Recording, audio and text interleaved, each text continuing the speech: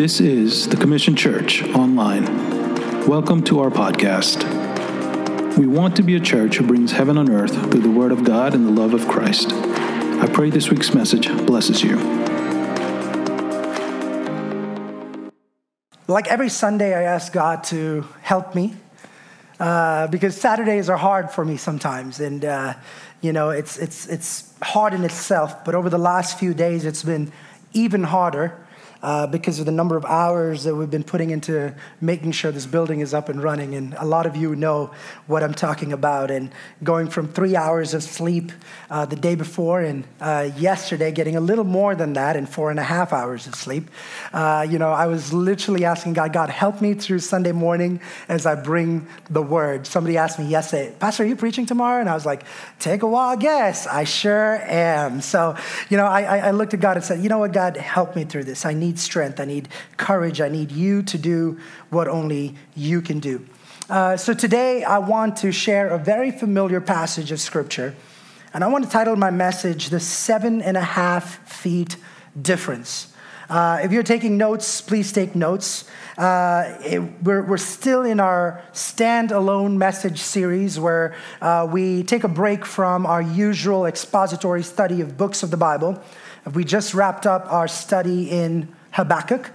Before that, we studied 1 Thessalonians, and we journeyed through the Bible, but we take breaks here and there, and over the next few weeks, we'll continue doing that to hear from God what He has in store for His people. So today, I am kind of venturing out into a passage of Scripture that's very, very familiar to a lot of us, but I'm going to try to break it down like we always do in an expository manner. And I'm going to go to John chapter 21. So we're going to take our attention to the New Testament, to John chapter number 21, where the passage is titled Breakfast by the Sea. I'm titling my message, like I said, The 7.5 Feet Difference, and in a few moments you'll understand why. But this passage starts off where Jesus is about to appear to His disciples. In verse number 1 is where we pick off, and we'll read 3 verses, and then I'll give you an introduction, and then we'll go from there. In John chapter 21, verse 1, the Bible says, after these things, Jesus showed Himself again to the disciples at the Sea of Tiberias, and in this way He showed Himself, and there's His description of what happened. And in verse number 2, the Bible says, Simon Peter, Thomas, called the twin, Nathanael of Cana in Galilee, and the sons of Zebedee, and 2 others of His disciples were together. Simon Peter, who's always the vocal one, jumps in and he says, I am going fishing. He says, I am going fishing. They said to him, we are going with you also. They went out and immediately got into the boat, and that night they caught absolutely nothing. All right. The setting of today's scripture takes place in the Sea of Tiberias, like the scripture is telling us. It was the Roman name for the Sea of Galilee. The Romans called it the Sea of Tiberias after their ruler. For anybody that has been fishing as a recreation, you know how hard fishing is. All right, it is a very tedious hobby. Some people find it very easy. Other people, like me, can fish for months and months and not find one fish. I will not catch a fish. I've just given up. My rods are catching dust in my garage now, and I don't know when I'll go back to catch fish again. But fishing is hard. All right, and Simon Peter, along with his friends, are out on an adventure to catch fish to eat. They need food, not because they want to do it as a hobby. They were fishermen by trade before Jesus calls them.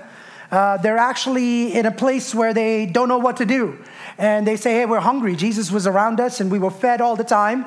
And right now, we just need to figure out what to do, what to eat. Isn't that the biggest struggle? What to eat, right? Like, haven't you been there? Like married couples, you have your fights and your disagreements and your arguments. But the biggest struggle of marriage is, what do we eat today? Come on, somebody. Yes, no, maybe. Is that just Sonia and I? Thank you, Gary. Thank you so much. And Gary, I saw you staring at that glass. When that light hit it, you were like, I can't stay. Gary owns a window cleaning company. And we have Yeah, I know you can. And I saw him. I saw him from the corner of my eye. He was looking at that and he was like shaking his head. And I was like, I don't want to know what Gary is thinking right now. We tried, Gary. Trust me. Andrew tried. He was there all night till 4 a.m. Just.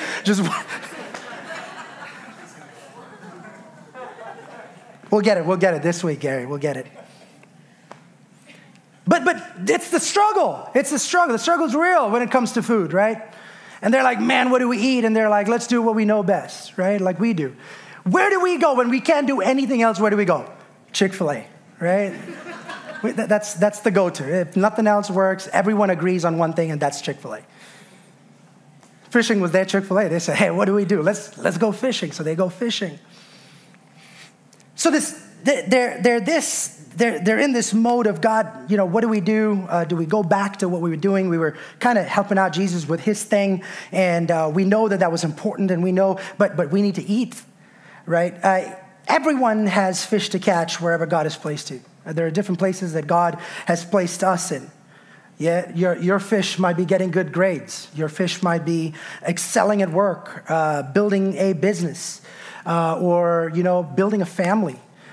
Taking care of your children, raising your children in the diligence of God, in the diligence of the scriptures. For the disciples, the first encounter that they had with Jesus was one that he walked into, and he basically wrecked their plans. They were out fishing, and they were making a name for themselves, probably one of the best in the business, possibly. And Jesus walks into their lives, and he looks at them and says, man, do you want to be fishers of men? And he says, follow me. And they leave their nets, and they follow Jesus. Jesus has that tendency of walking into people's lives and wrecking it. If you allow Jesus to walk into your life, if you give him permission to come into your life, he has that ability to change and transform your thinking. So, like I said, the setting is in front of the Lake of Tiberias, and the disciples are in this depressed mood because of the horrific events leading to and culminating again, like I said, in the death of Jesus Christ on the cross. The disciples are sad. Peter is sad. He's dejected. He's depressed. He is depleted. He feels defeated, doesn't know what to do, right? He is probably disappointed Jesus, right? We know how he has given up on Jesus. He's like Jesus looked at him and said, hey, you are going to give me up. You're going to deny me 3 times. And Peter has done that. He's disappointed Jesus, and he feels like there's no way out. Jesus is nowhere around to give him an explanation or for Jesus to hear him out. And he probably kind of loses the mission on hand. How many of us feel the same way? When we feel like we're disappointed God, we tend to go back to the things that we knew how to do. Peter's in a similar boat like that, where he's like, man, I've trusted Jesus, and I've been with Jesus, and I felt like things were going great, and I felt like things were going the way that I wanted to go. But how many of y'all have ever been in that boat where you feel like you failed God, and you failed the Lord Jesus, and you failed in your walk with Christ, and no matter how much you try to get back, it just does not work, and no matter how much you try, you feel like it's not enough. And Peter's probably in the same boat where he says, Lord, I don't know. I think you're disappointed with me. I can't even see your face. I don't know. Like there's no direct communication. I've denied you 3 times. I know that you've risen up. I know that all this is true, but he has no clue what's going on. The best thing that he can think of is to go back to what was familiar to him. Going back to safety. When you feel like God, when God does things in your life, and and you've been there, you've seen what God has done. You've seen the faithfulness of God. God has done miracles and signs and wonders in your life. But there always comes a point in your life where you're at the end of the road. You're tired. Some of you are like, I'm tired today. There are so many of you that are tired in everything you're doing. You're tired of your job. You're tired of people around you. You're tired of, your church. You're tired of your walk with Christ. And remember, when times are tough, you have the ability to impact people around you. Remember that you have the ability to negatively or positively impact the people around you that God has trusted in your life. So all the feelings that Peter is in, he basically expresses and says, hey, I'm going fishing, and all these people that are with him. Not knowing the impact that he has on himself. He says, hey man, we're coming with you. That's what the Bible says. If you break it down, he says, and Simon Peter, right? All of them were together. And Simon Peter in verse number 3 says, I am going fishing. And they said to him, we are going with you also. Remember that when times are tough, you have the ability to impact people that are around you. As a father, as a mother, people that make decisions. It could be a worker, you could be a manager, you could have a job of influence. But remember, in every place that God has put you in, God has placed you in those places with influence. Someone say, I have influence. God has placed you with influence. And that's important to understand. And Simon Peter says, man, I'm going, and everybody else follows. Have you ever been in a situation where your words have the ability to distract the vision that God has given your family? God has given in your marriage. God has given your church. It could be one word that you say. It could be a phrase that you say. It could be an attitude that you're in. It could derail the vision that God has put you in. Sometimes the things that we say out of emotion. Sometimes the things that we do out of emotional, a moment that we're going through. The decisions that we make that could alter the course of your destiny. Man, these things have an impact on the people around you. Many other people base their decisions on the way that you react. As a pastor, I always have to be careful about the things that I do. When I cast visions, the way I react to things, the way I handle things. Because I know that I'm in a place of influence. And there are people that are always looking at me and looking up to me. And the things that I do and the things that I say have a mighty impact and a powerful impact on how they might do what I do. It's so important for me to hear from God before I cast vision. And I'm talking to visionaries here. In whatever way or form you're a visionary today. In whatever way or form that God is using you to be an influence wherever you are. Are you prayed up? Are you fasting enough? Are you asking God for wisdom before you say the things that you say, before the things that you do? They're going back to what they know. And everyone says, man, yeah, that's something we know how to do. We don't know where our next meal is going to come from. And Peter, you have the keys to the kingdom. And if you have the keys to the kingdom and you say fishing is the best option right now, fishing it is. Let's go fishing. And the Bible says they went fishing, and the Bible is very clear. And it says they caught nothing. And in the Greek, that word means nothing. Absolutely nothing. They would fish at night because they need fresh fish to go and sell. The fishermen usually go and sell fish in the market, and everyone wants fresh fish. So they fished all night, and the Bible says they fished all night and they caught nothing. And verse number 4, when the morning had now come, Jesus stood on the shore. So Jesus had risen up from the dead, and Jesus is revealing himself. So Jesus stood on the shore, yet the disciples did not know that it was Jesus. Remember in desperate moments when you were away from God, when you don't hear God, when you don't feel God. Have y'all ever been there where you're like, man, I don't know if this is God. And when the morning had come, Jesus stood there and they didn't know. It could be because he was a stick figure. It could be because there was no light. It could be because there were shadows all over the place. It could be because they probably saw a guy wandering around and they didn't think too much into it. But desperate moments, it's very possible for you and for me to not recognize the presence of God. How many of us resort to doing dumb things in desperate moments because we don't feel God? Some of us resort to drugs or alcohol or talking to people and hooking up with people that we shouldn't be hooking up with, going out with people that we shouldn't be going out with, engaging with things that we shouldn't be engaging with, because moments of pleasure, moments of pain, moments where you are confused in your mind of not knowing what you're supposed to do puts you in situations where you are out of tune with the Holy Spirit. I pray that we will be people that are in tune with the Holy Spirit all the time. You know, King David, there was one prayer that he always prayed. He said, Lord, take me not away from your presence, God. Take not your Holy Spirit away from me. That's a cry of a fish out of water. Have you ever seen a fish out of water? I had a fish in college. When I was in college, I wanted a pet. I couldn't have a dog in my apartment, so I was like, what's the next best thing? I was like, someone told me it was a betta fish. I was like, okay, let me go get a betta fish. Loved it. Went to Walmart. I saw this thing wagging its tail, and I was like, I want one of those. I'll take good care of it. And trust me, I took good care of it. I put it on my dining table, feed it like real good, right? Even though they told me don't overfeed it, I would feed it real good. I'm like, I want this to grow. I come back from work one day, worked at the library at that time, came back one day, and I'm like, where's Tommy? Tommy's not in this bowl. I was like, I have no idea where Tommy is. I was like, did somebody come in here? I was like, looking around the house, the TV's still there, but Tommy's not there. I was like, definitely the thief has not been in this house because they would have taken something more valuable than Tommy. And I look on the floor, and Tommy is dead on the floor.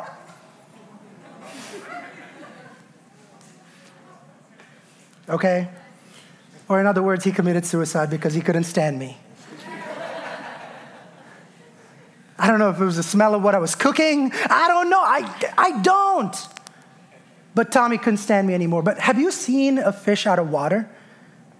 Try to put a fish out of water. Try to see if a fish jumps out of water. It's like fluttering around. It's beating around. There's only one thing that a fish out of water wants, and that's to be back inside of water.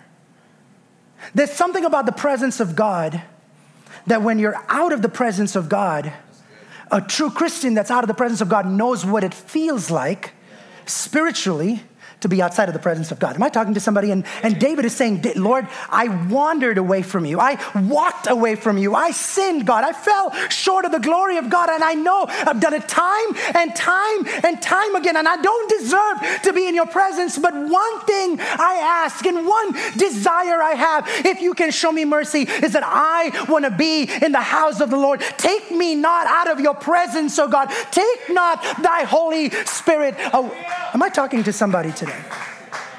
Because somebody that's been out of the presence of God knows what it is to be in the presence of God. How much of power, how much of strength, how much of grace there is in the presence of God. I pray that we will be believers and Christians that crave the presence of God. That every time we wander away and every time we walk away and every time the enemy tries to distract us and take us away and call us away from our calling, we will know when to step in and say, no.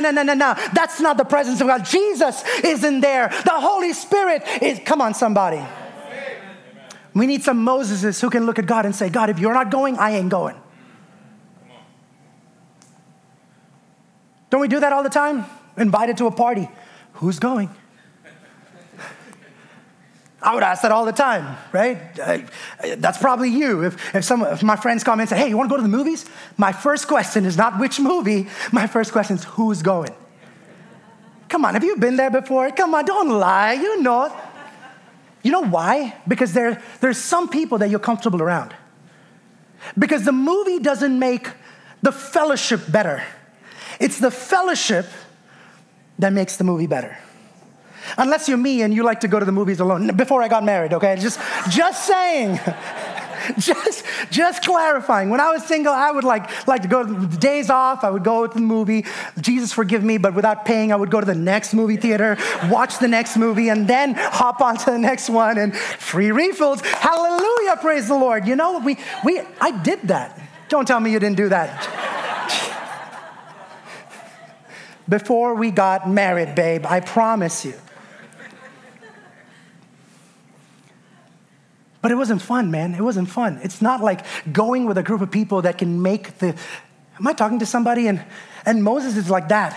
Lord, take me not away from your presence, oh Lord. Like Moses is saying, Lord, you know what? Moses, go. God, would you go first? God, if you don't go, I don't want to go, Lord. Like Jesus is you know, the person that's going to make the party all the more better. Come on, somebody. He's the one that's going to be the person that's going to be electrifying. He's the one that's going to make everyone happy. He's the one, when he walks into the room, everyone turns their head and looks. He's the one that if he's with you, you are important. Don't you know somebody like that? And that's the cry of Moses, saying, Lord, if you don't go with me, I want us to make a covenant with God and saying, God, in everything we do as believers, we want to make sure that you go with us. David says that. Difficult times blind you to what God is. There's probably fog in the air, moisture hangs in the air, and the thick fog is probably making it difficult to see who's calling them. But the question comes, and Jesus says to them, children, have you any food? And they answered him, no. Now, here's where it gets tricky. Have you ever heard Jesus call his disciples children? Nope. That was the first time that Jesus, here's the thing, Jesus doesn't always call you the way that you're used to him calling you. You're not necessarily going to hear from God the same way that you've been hearing from him all along. Sometimes he speaks to you through the word. Sometimes he speaks to you through prayer. Sometimes he speaks to you through, when you're doing nothing. All right? If I can go around the room today and I can ask you personally and ask you how God speaks to you, you would probably tell me, hey, this is exactly how God speaks to me and no other way. There's so many things so many ways in which God can speak to us. It could be a morning devotional. But sometimes we can get so used to God speaking to us in a certain way that we can't understand when Jesus calls us. When Jesus tells us to do something especially something that we're not wanting him to tell us to, you understand what I'm saying? If it's not a regular thing, if it's not something that he always tells us to do, we're like, I don't know about that. I don't know if that can be Jesus. I don't know if that's going to be the Holy Spirit. They couldn't recognize his voice. This is the same Jesus that was encouraging them to get off their boat so that he can preach from it. This is the same Jesus that would commission them here and there and tell them to do this and that. This is the same Jesus that stood with them and taught them the Lord's Prayer. This is the same Jesus that walked with them for 3 years and taught them and encouraged them and ate with them, but they could not understand the voice of Jesus. And in verse number 6, the Bible says this, and he said to them, cast the net on the right side of the boat, and you will find some as in fish. So they cast, and now they were not able to draw it in because of the multitude of fish. Back in the day, the boats, if you go and visit Israel, or you do a tour of Israel and go to Galilee, the Lake of Galilee, they have some boats out there, fishing boats out there, that they put out for display to show you what the boats looked like back in the day. And they're usually 27 feet long and 7.5 feet wide. 27 feet long. To give you kind of perspective, this room is 39 feet or 40 feet wide. All right, so 27 feet long and 7.5 feet. This stage that I'm standing on is 4 feet, so a little wider than this, 7.5 feet wide. And Jesus basically said, hey guys, what's going on? Nothing. We've been fishing all night. They're ashamed to say, because here's what fishermen do. Like, if you've been fishing, you always know this. This is code. Like, you have to do this. When you walk right next to another fisherman, what do you ask him? Nobody goes fishing here. Anybody? Have you caught anything? Are the fish biting? Any luck today? Those are the common questions. And Jesus is like, what's up, guys? Are the fish biting? Kind of like teasing them. And you'll know in a second why. Okay, and I'm going to explain this beautiful as to why this is funny and beautiful at the same time. All right? He's like, guys, any fish biting? Nope, Jesus. They're ashamed to say that they've not caught a single fish all night, but they finally admit the truth, and Jesus calls back and he says, I have a solution. Throw your net on the right side of the boat and you will find some. Hey, you've been on the left side. Walk 7 feet the other way and cast your net on the other side, and maybe you'll thank you, guy. Like we've not tried before. And the funny thing is, they didn't. It's one thing that they should have done. They probably didn't, because that's what tiredness can do to you.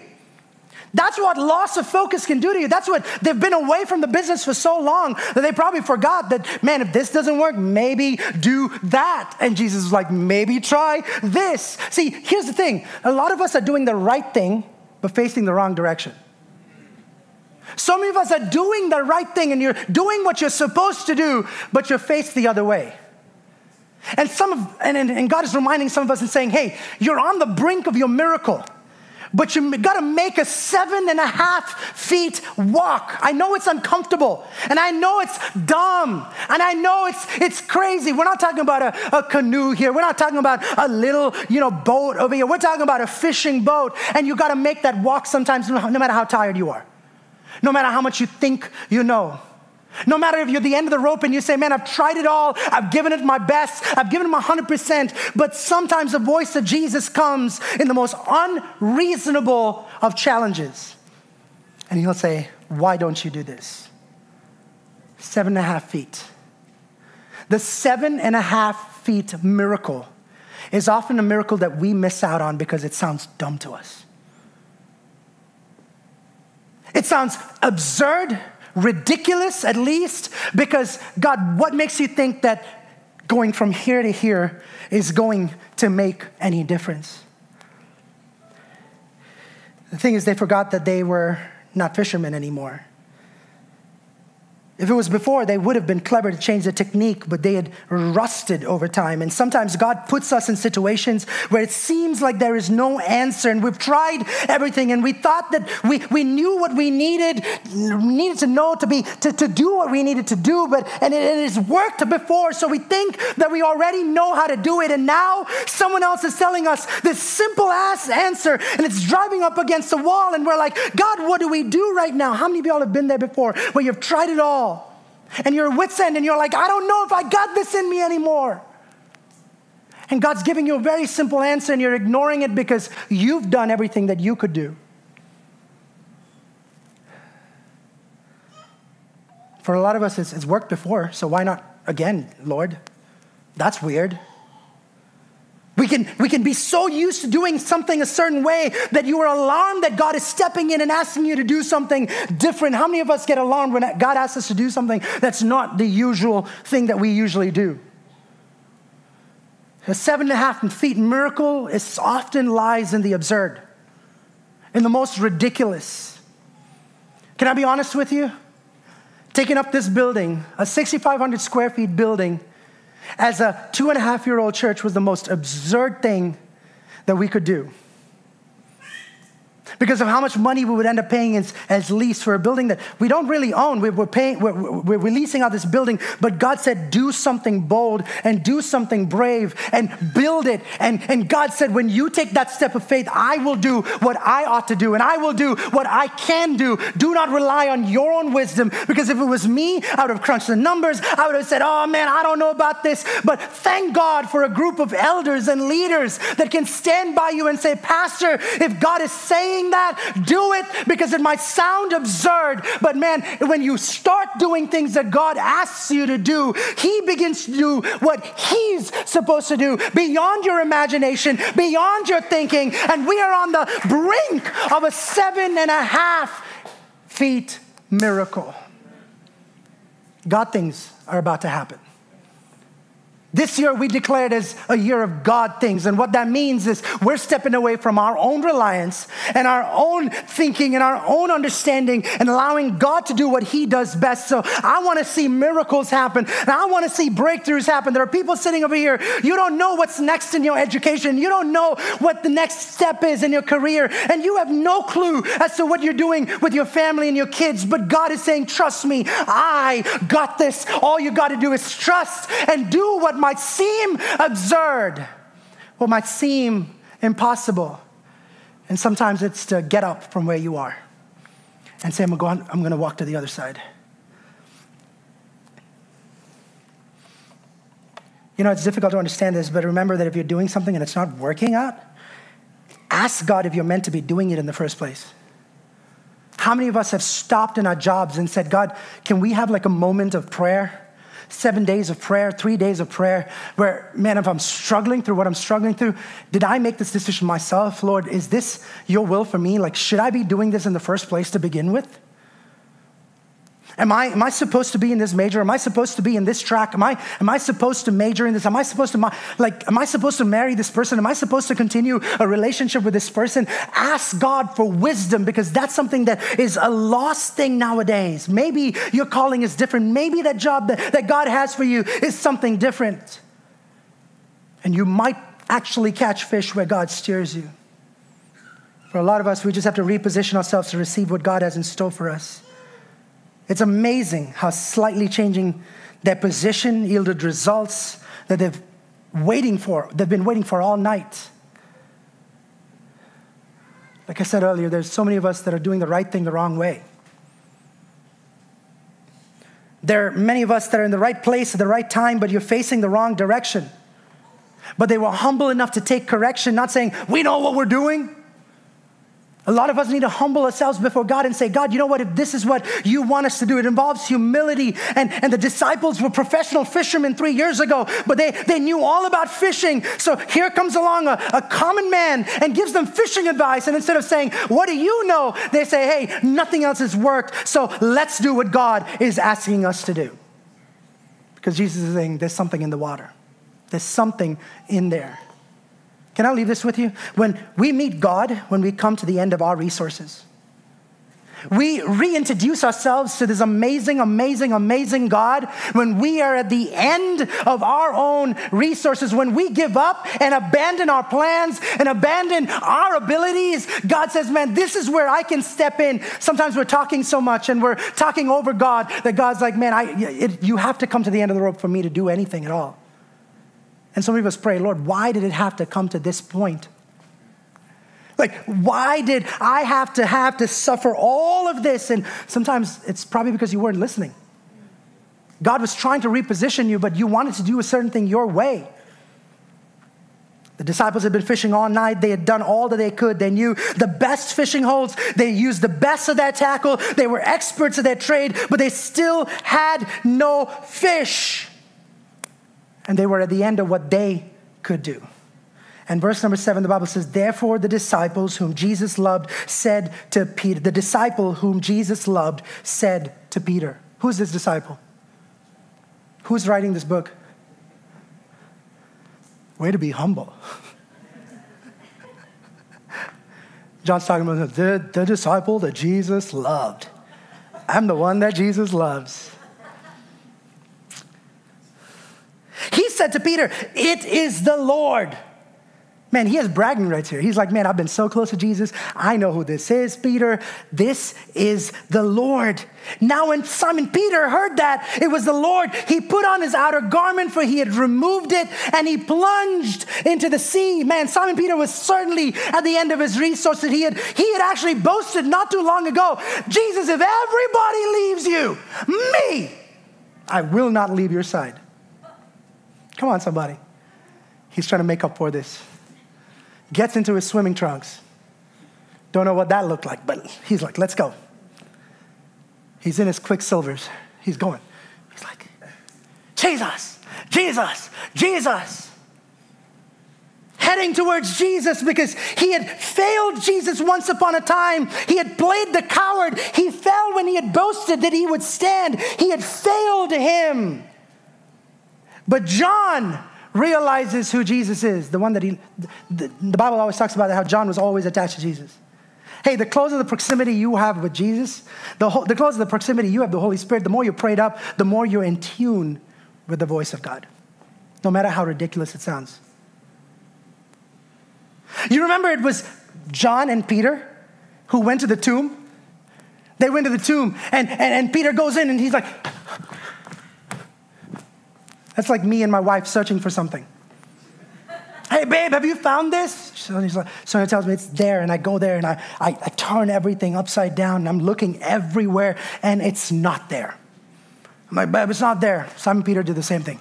Like, Jesus is not there. I don't know what's going on. He's like coming to different conclusions, and John walks in. It's like Sonia walks in, and she's like, here you go.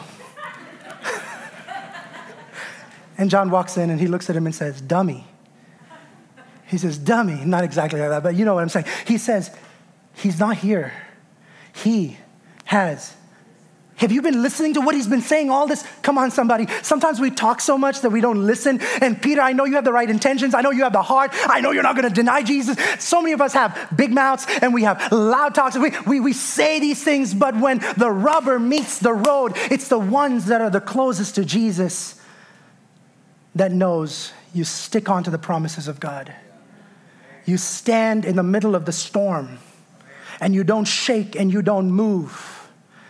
Because if he says who he is, he will come through. And he looks at him and says, for he is not here. Come on, somebody. There is hope. Oh, come on. There's this difference. One person who's frantically not knowing what to do, looking around. Oh, what do we do? And so many of us are Peters. We have the right intentions. Jesus, I'm not going to leave your side. I'm always going to praise Jesus. I'm always going to show up on Sundays. I'm going to tithe, Lord. I'm going to do this. I'm going to do that. Yes, Jesus. Yes, Jesus. Yes, Jesus. But then you have Johns who just stick by Jesus. I'm going to pray it out. I'm gonna just lay at, oh, I'm just gonna lay. I was like, what was that?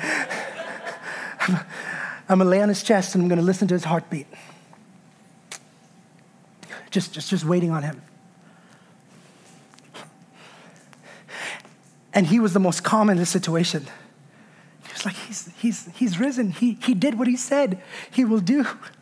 It's the same John who's standing over there and saying, Peter, don't you hear this, Peter? It's Jesus. I know what it feels like because I was right next to him. I did less of the talking and more of the leaning. I did less of the talking and more of the trusting. I did less of the talking and more of the God, you do the talking. This is your moment. You shine. You take centers. Come on, somebody. We need some Johns who can reaffirm yourselves and say, God, in the middle of uncertainty, in the middle of the storm, in the middle of, I don't know where Jesus is, in the middle of clothes lying all around, we need some Johns who can take your memory back to what Jesus said and what he said about me in the word and reassure everybody around me. Not just me, but my friends and my church members and my children. You got to bring your husband sometimes together when he's losing his mind and say, Jesus got this, honey. He's got this. Because he is who he says he is. I'm almost done with my time.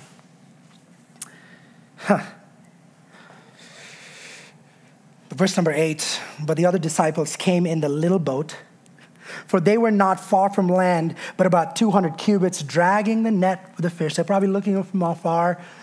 Peter and John entertaining this layman, listening to what he has to say, probably laughing at their advice. And 9, then as soon as they had come to the land, here's the funny part.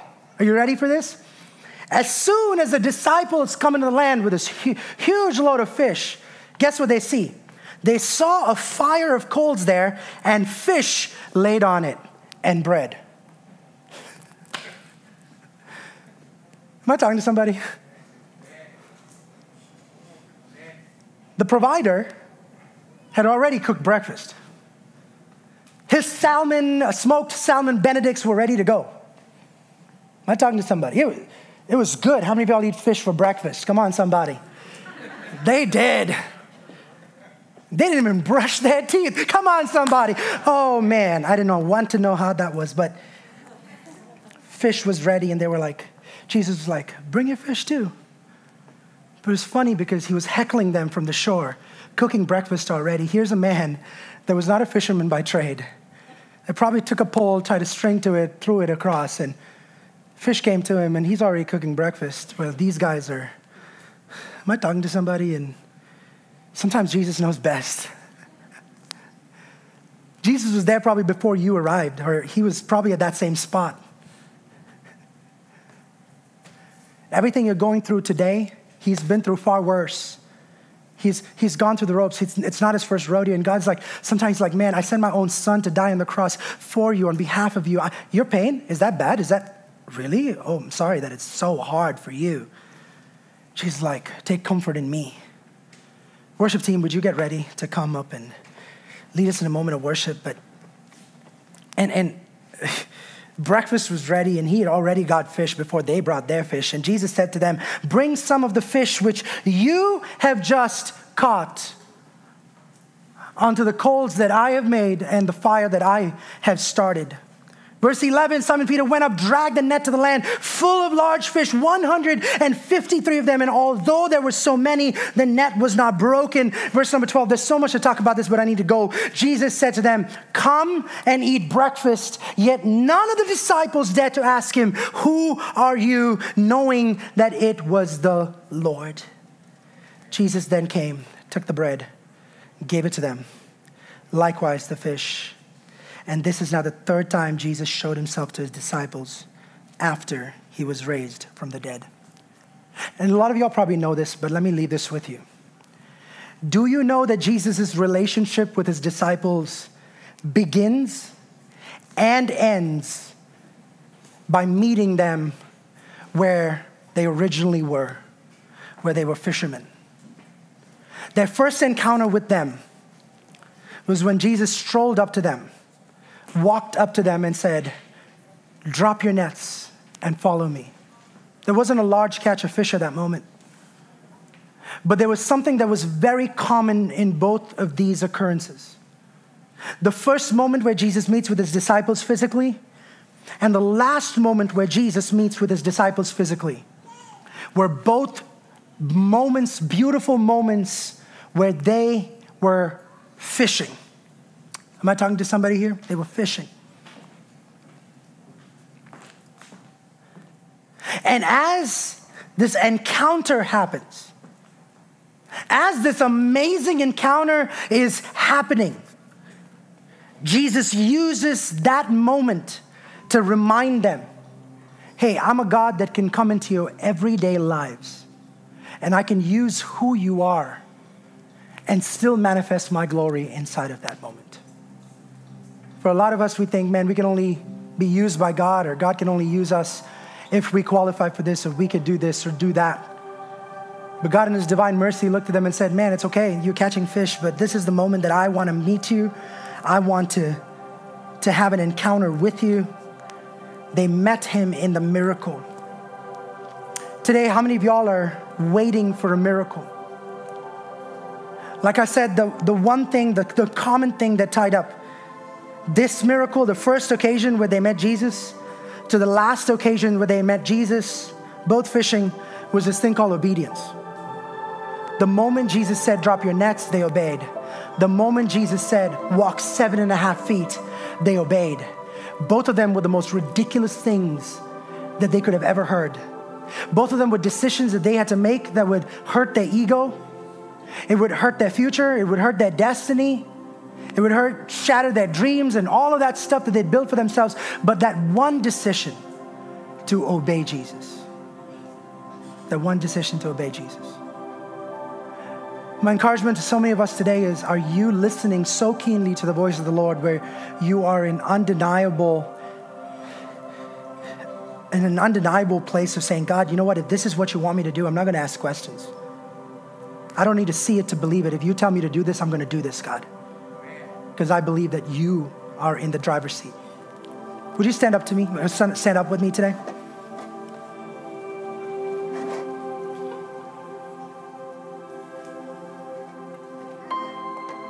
I just wanted to journey along this passage with you today. I didn't have 3 points. I didn't have 5 points.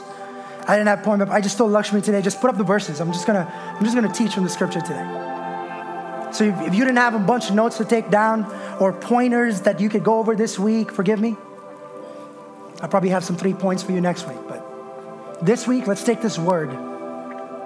What can we glean from this word? What is God teaching us through his word today? What are we called to abandon in order to embrace? What is our 7.5 feet miracle? What is that place that you've been sitting at and not moving? You've been praying for a miracle. You've been praying for breakthrough. You've been praying that God does amazing things and God things, but you're talking about God things seated where you are. And all along, God has been like, hey, why don't you walk 7.5 feet? Why don't you go there? Why don't you move to this state?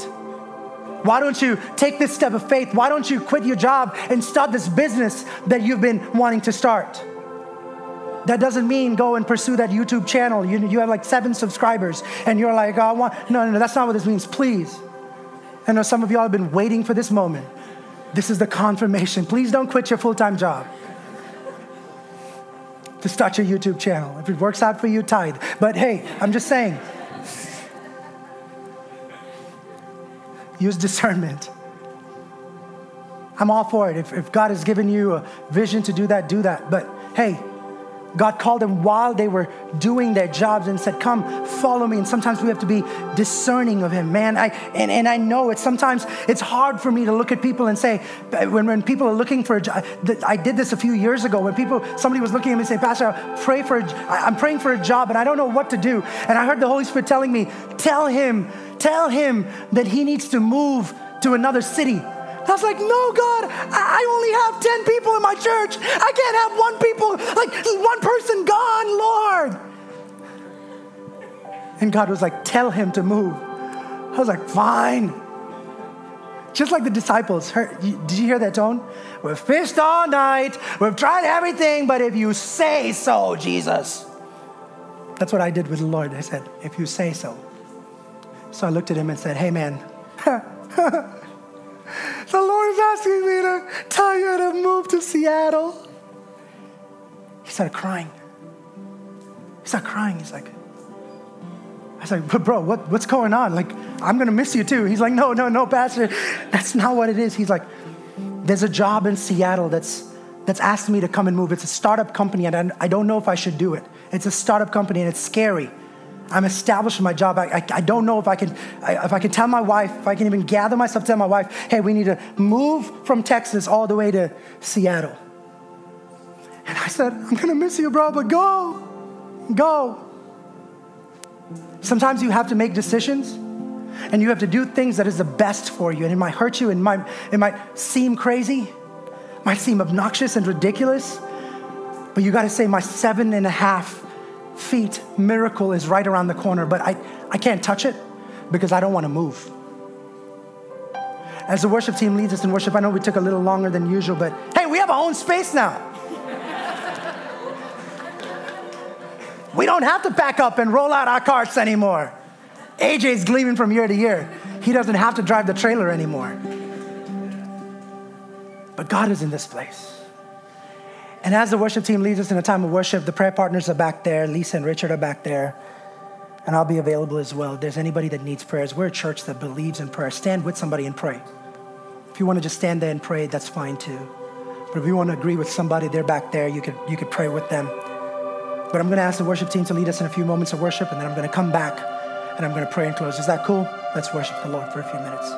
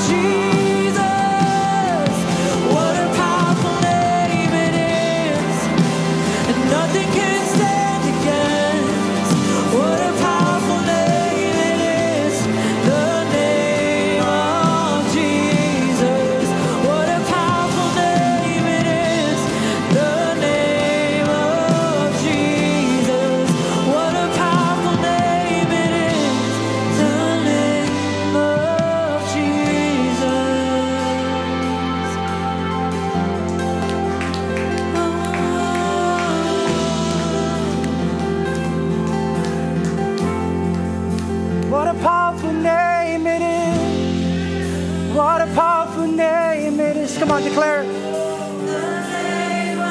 Jesus Christ, my. What a powerful name. Nothing can stand against. What a powerful name. The name of. Just the voices. What a powerful name it is. Come on. What a powerful name it is. The name of Jesus. Just the voices. Come on, lift your voices up this evening. What a powerful name it is. Nothing can stand against. What a powerful name it is. The name of Jesus. Whatever the end of your rope looks like. For some of us, man, I've disappointed God so much and I've walked away so much and I've drifted so much that I feel like there's no coming back. I don't know if there's a way back. And I know God is telling me there's at least 3 people here that's struggling with that today. And I know I'm operating in the prophetic and I do that with so much caution, but God is reminding me that at least 3 people standing in this place today and you're like, man, I think I've drifted away. I've walked away so much that I feel like I may have disappointed God so much that I don't feel worthy. God is calling you by name today. You're feeling that right now as I'm speaking. You know who you are. God is reminding you, I love you. I care for you. I'm a God of second chances. I love you. I care so deeply for you. It's repeating itself over and over again. I care for you. There's nothing you can do. There's nothing that you can do, big or small, that is big enough to distance me away from my heart. God is calling you back today. He's saying, come back. Come back. There's somebody standing here, you don't know what it feels like to have a personal relationship with Jesus. Like John, who knew the voice of Jesus. Like the John who was reminded of that moment a long time ago when Jesus said, come on, let's go fish. And they caught a multitude of fish. John was reminded of exactly that moment. There's some of y'all that need to remind yourselves of last year when God came through for you. You remember when your basket was so full that you're like, Lord, thank you for blessing me so much.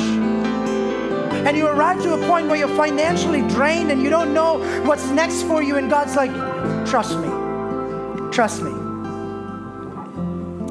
And the beautiful thing is this, and I want you all to listen to me. What you've been working all night for, Jesus has already prepared on the beach for you.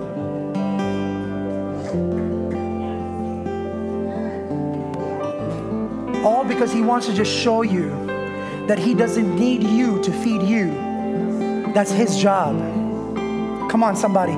Because here's the thing, when you come to a point in your life where you're the end of the road and you feel like there's no way out, you feel God has abandoned you, you have a tendency to do everything you can to hold yourself together. But Jesus is waiting on the shore saying, bro, I have your egg benedicts ready for you. And just not that, I have bread for you as well. And here you are stressing.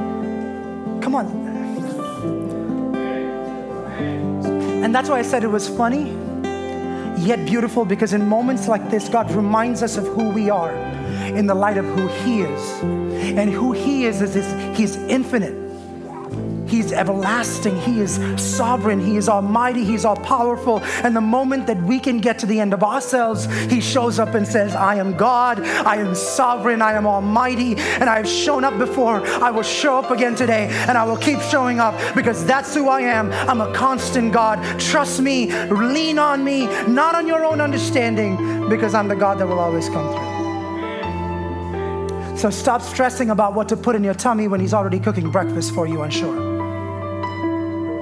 So God, I pray for each and every person over here. You know, I'm going to give you that opportunity, and God is prompting me today. I'm giving you that opportunity. There's somebody here that hasn't met that Jesus like you should. You walked with him for 3 years, but you're having a hard time hearing his voice. Maybe he wants to reconnect with you. Maybe he's telling you, man, I want that opportunity for you to stop talking and for me to start talking. And some of us need to make that decision today. And if that's you and saying, God, you know what? I need to make that decision today. I want to feel you, God. I want to hear from you, God. I know it's going to be a journey and I know it's going to be a walk, but I'm willing to make that 7.5 feet walk to the other side to do something that I've never done before. Some of y'all need to make a decision this morning. So something that you've been praying for and God has been telling you to do and you've been saying no about. There's somebody else that needs to meet with Jesus today. And if that's you, I want to give you that opportunity. Just repeat after me. Say, Jesus, come into my heart. Make me whole. I'm a sinner. I'm a doubter. I'm at the end of myself. I'm without hope. And I need you because you are hope. You are light. You are my salvation. Save me, God. I believe that you died on the cross for my sin, for my shame. Be my God. Be my Savior. In Jesus' name, amen. If you said that prayer, welcome to the kingdom of God. God loves you. God bless you. You are valued. You are blessed. You are anointed. God bless you. So church, may the Lord bless you. May he keep you. May he cause his face to shine upon you. May he be gracious to you. May he lift his countenance your direction. And may he give you peace that passeth all understanding this week and the week to come. In Jesus' name we pray. And everybody said, amen, amen, amen.